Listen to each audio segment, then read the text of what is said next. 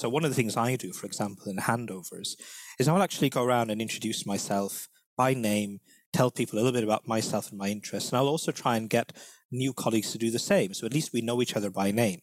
And we do know from validated tools that even just knowing the names of people in your team helps people to then feel they can come and speak back to you later on.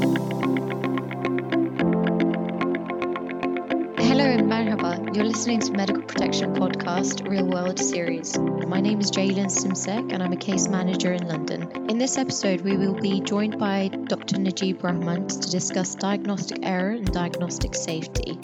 Dr. Najib Rahman studied, trained and worked in the UK, obtaining his primary medical degree from the University of Leeds. He holds a diploma in humanitarian assistance, a master's in public health, and has a special interest in global emergency medicine and humanitarian assistance. He currently works as a consultant in emergency medicine in Leeds and is additionally a trustee of Doctors Worldwide, a UK-based international medical charity. He's additionally a member of the Royal College's Global Emergency Medicine Committee, as well as the Emergency Medicine and Public Health Special Interest Group. Thank you for joining us on our new episode. I would like to start with a simple question that we can build on. What is the impact of pressure on diagnostic error? Thanks, Jaylen, for inviting me and for the question. So I think this is a challenging one, isn't it? Because, first of all, it's hard to try and define what pressure is, and then to try and begin to unpick what that means in terms of diagnostic error. So when we look at some of the evidence that's out there and some of the publications, we always hear this term, the NHS or health systems are under pressure. But is there actually a metric in what we can measure it? And how do we begin to define it? And actually, a lot of the time, I don't think we often acknowledge what its impact is. What we probably can say is that it's multifactorial, and it means looking at a range of metrics from a range of different performance issues. And it's linked to performance delays as well as increased demand and therefore access to care and treatment. So when we look at that continuity between increased demand, reduced resource, reduced access, we can then begin to try and understand, well, where can error be introduced into that mix? So that's probably a bit of a long-winded answer to quite a complex question, I think. Yeah, I think that's really helpful for our listeners. And because you've mentioned continuity, and I'm sure continuity of care is really important within teams as well, I'd like to get personal for a second. You've recently assisted with the earthquake aid for Turkey and Syria in terms of humanitarian assistance, which was a tragic incident. So I would like to extend our condolences to all those that have suffered due to this. With that said, responding to an earthquake is another high-pressure environment, given the importance of responding quickly and efficiently within a team. Did you notice what the features were of a successful team through that, or through your other personal experiences with your work? Oh, that's a fantastic question. And actually, I think that really drills home to some of the protective factors about minimizing error, and that's good functioning team. When we think about some of the principles of, effective team working, we need to think about having shared goals, about having clear roles that are defined, trusting your team members, impactful and effective communication, and very importantly, actually having some measurable processes and some measurable outcomes. And so when we look at humanitarian response, that's again one of the key things. It's about having really powerful coordination mechanisms that bring together the stakeholders to allow shared information, allocation of resources, and responsibilities. I mean, you mentioned the earthquake in Turkey, and in fact, speaking to colleagues there, certain agencies had very defined roles of what support they're meant to deliver. Some were only focusing on food, some were only focusing on health, some were only focusing on shelter. Obviously, that's at a large humanitarian level.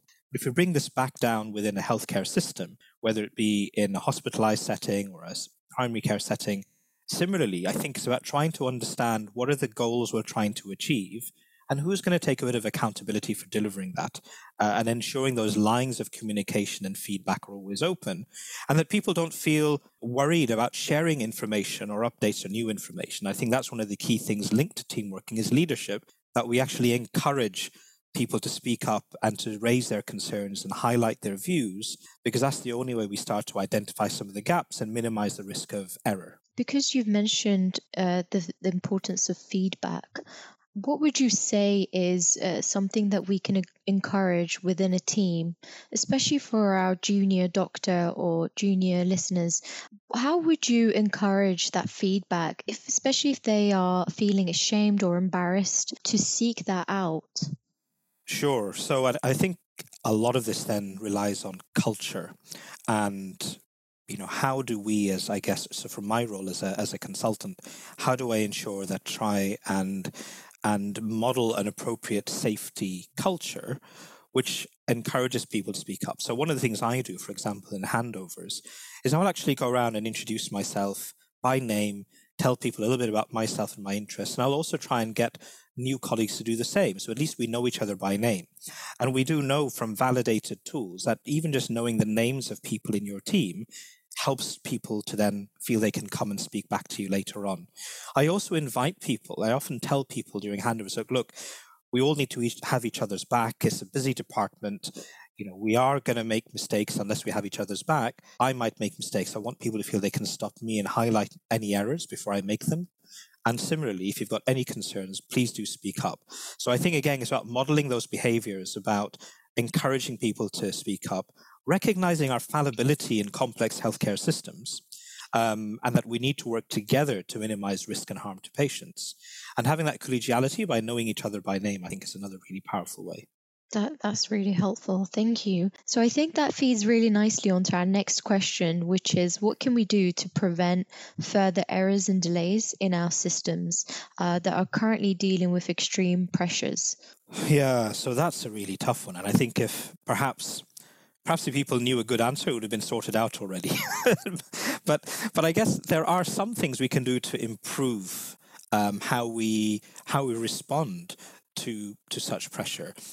So I think when we look at trying to mitigate the impacts of prolonged delays, we recognize that continuity of care is one of the first casualties of prolonged delays, right? You have multiple handovers between teams and staff. So to mitigate against the impact, I really think it's important to highlight the positive effect of handovers and handover culture in minimizing the risk of patients. The other aspect that can work quite well, particularly with multidisciplinary teams where you might be working with other members of staff, nursing staff, or allied health workers, or even other specialties, is to have regular safety huddles. So this just means coming together for a few minutes to go through your patient list to make sure that patients that you're worried about or have had, the conditions of the highest concern of acuity, that you're all on that same page in terms of what the goals and outcomes are. So those are kind of a couple of ideas, I think, that we can introduce into improving safety. You mentioned the continuity of care, and actually through my own work as a case manager, I do see many cases where continuity of care through handovers, both written and verbal, have been a contributing factor to diagnostic error, especially if it's in a high pressure setting as well, where people might not have the time to go back, or they might just simply forget. It's human error to do that. And when you mentioned safety huddles, I did think it was quite interesting that there is a system for that. And I wonder if it would be helpful to have appointed individuals to also where you can approach them and discuss any errors that have been made, and whether potentially these safety huddles provide for that safe environment to do that. So I just want to also ask, what is the impact of delay to care? So again, this is one that, similar to the whole question around increased pressure, is quite a hard one to define. But there is increasing evidence of that impact. And I think part of it's deciding how do we measure outcome. There was a recent study looking at the impact of delays of emergency care on 30-day mortality. And what they found, that for every extra hour after, I think if you've waited 5 hours or more, there was almost an 8% increase in mortality on selected patients. So I think I'll have to find the reference for that, but essentially it does show that the longer people wait, before they're actually identified in terms of their conditions, they have delays to treatment, there is an inherent harm that occurs in the medium to short term. So that's definitely something we need to be aware of. And I think then we need to figure out, well, how within that mix do we start to prioritize our workload to identify those higher risk individuals and to make sure that our interventions are higher impact to reduce that potential harm because of delays. Thank you for that. That's really helpful.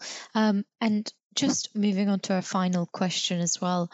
Can you give any tips or recommendations for our listeners, especially our junior doctors or who are working under pressure and high pressure environments? Yeah, so I think the first thing I'd say is look after yourself. I think we recognize that fatigue really does impact our cognitive abilities. Perhaps people have heard of the phrases HALT or DIPT. So HALT, H-A-L-T, stands for hungry, angry, late, or tired, and that probably describes most of my shifts in A&E at part of the shift. And the other one is DIPT, which is distracted, interrupted, or preoccupied. So I think recognizing our own selves and the impact that our environment has on us is really important to make sure then we've taken those few minutes out if we need to after a difficult interaction. If we feel ourselves getting tired or hungry, taking that time out to make sure we're refreshed and ready to go back in. And so I think personal insight into your health and well-being is really important. The second thing is building those, collegial teams. So trying to really get to know who you're working with, understanding those personalities, knowing who you're on shift with, and being civil. I think being civil is really important. Everyone comes to work trying to do a good job. I know sometimes it can feel that we're, pushing barriers amongst different specialties or colleagues. But I think reminding ourselves that we're there to try and do the best for the patient together in an integrated way might just help check sometimes before we say something, in a way that might be perceived differently. So I think those are kind of two simple tips in terms of looking after yourself when you're on shift and trying to remain civil when you're on shift. And I guess the last point is also looking after yourself outside the shift, which means giving yourself time to reflect and debrief after you've had time at work, whether that be, again, GP practice or whether that be within the work environment. There's been a lot of focus on well-being recently. I think, and this is just a personal view, reflecting on, again, that, the functionality of team working in humanitarian context or perhaps in military context compared to our day-to-day work and managing pressure. And I do think there's lessons to be learned from other sectors. We know that in other sectors, debriefing occurs within teams. So you almost kind of work as a team, you function as a team, and you debrief as a team. I think working in healthcare currently, we end up working as a team within the hospital setting or within a practice, but actually we then go back to our own individual lives. And for many people, that works fine. They can get time out to do sport or engaging in a hobby that helps them to unwind and process things. But I think there is value sometimes in collectively debriefing. So I think if you have those positive relationships with your work colleagues, taking maybe 5 to 15 minutes out at the end of a shift or of a day, just to talk through how that was, might actually help people's resilience and support. I know people don't often like the word resilience when it's so difficult, but I think it just helps people to then, review what they've been through and help maintain their well-being in a collective way to keep going on in a pressured environment. Well, that has been a really insightful conversation, listeners, and I thought it was particularly interesting about the multitude of factors that bring together a great team. One of those being dependability, depending on each other to get the task done, to having the right expectations from each other, but also having set goals and expectations. And as Dr. Rahman mentioned, remaining civil. And with that, we have reached the end of today's podcast, A Dose of Pressure. If you're new to podcasts, maybe listening for the first time, make sure you subscribe to the channel to make listening easier in the future. You can access this podcast from all major apps, including Apple and Google Podcasts and Spotify. For more information about Medical Protection Society, or if you're already a member and would like a certificate for listening, please look for links in the podcast description. I've been your host, Jalen Simsek for Medical Protection. I hope you've enjoyed listening and taken something away that will be useful for both you and your patients.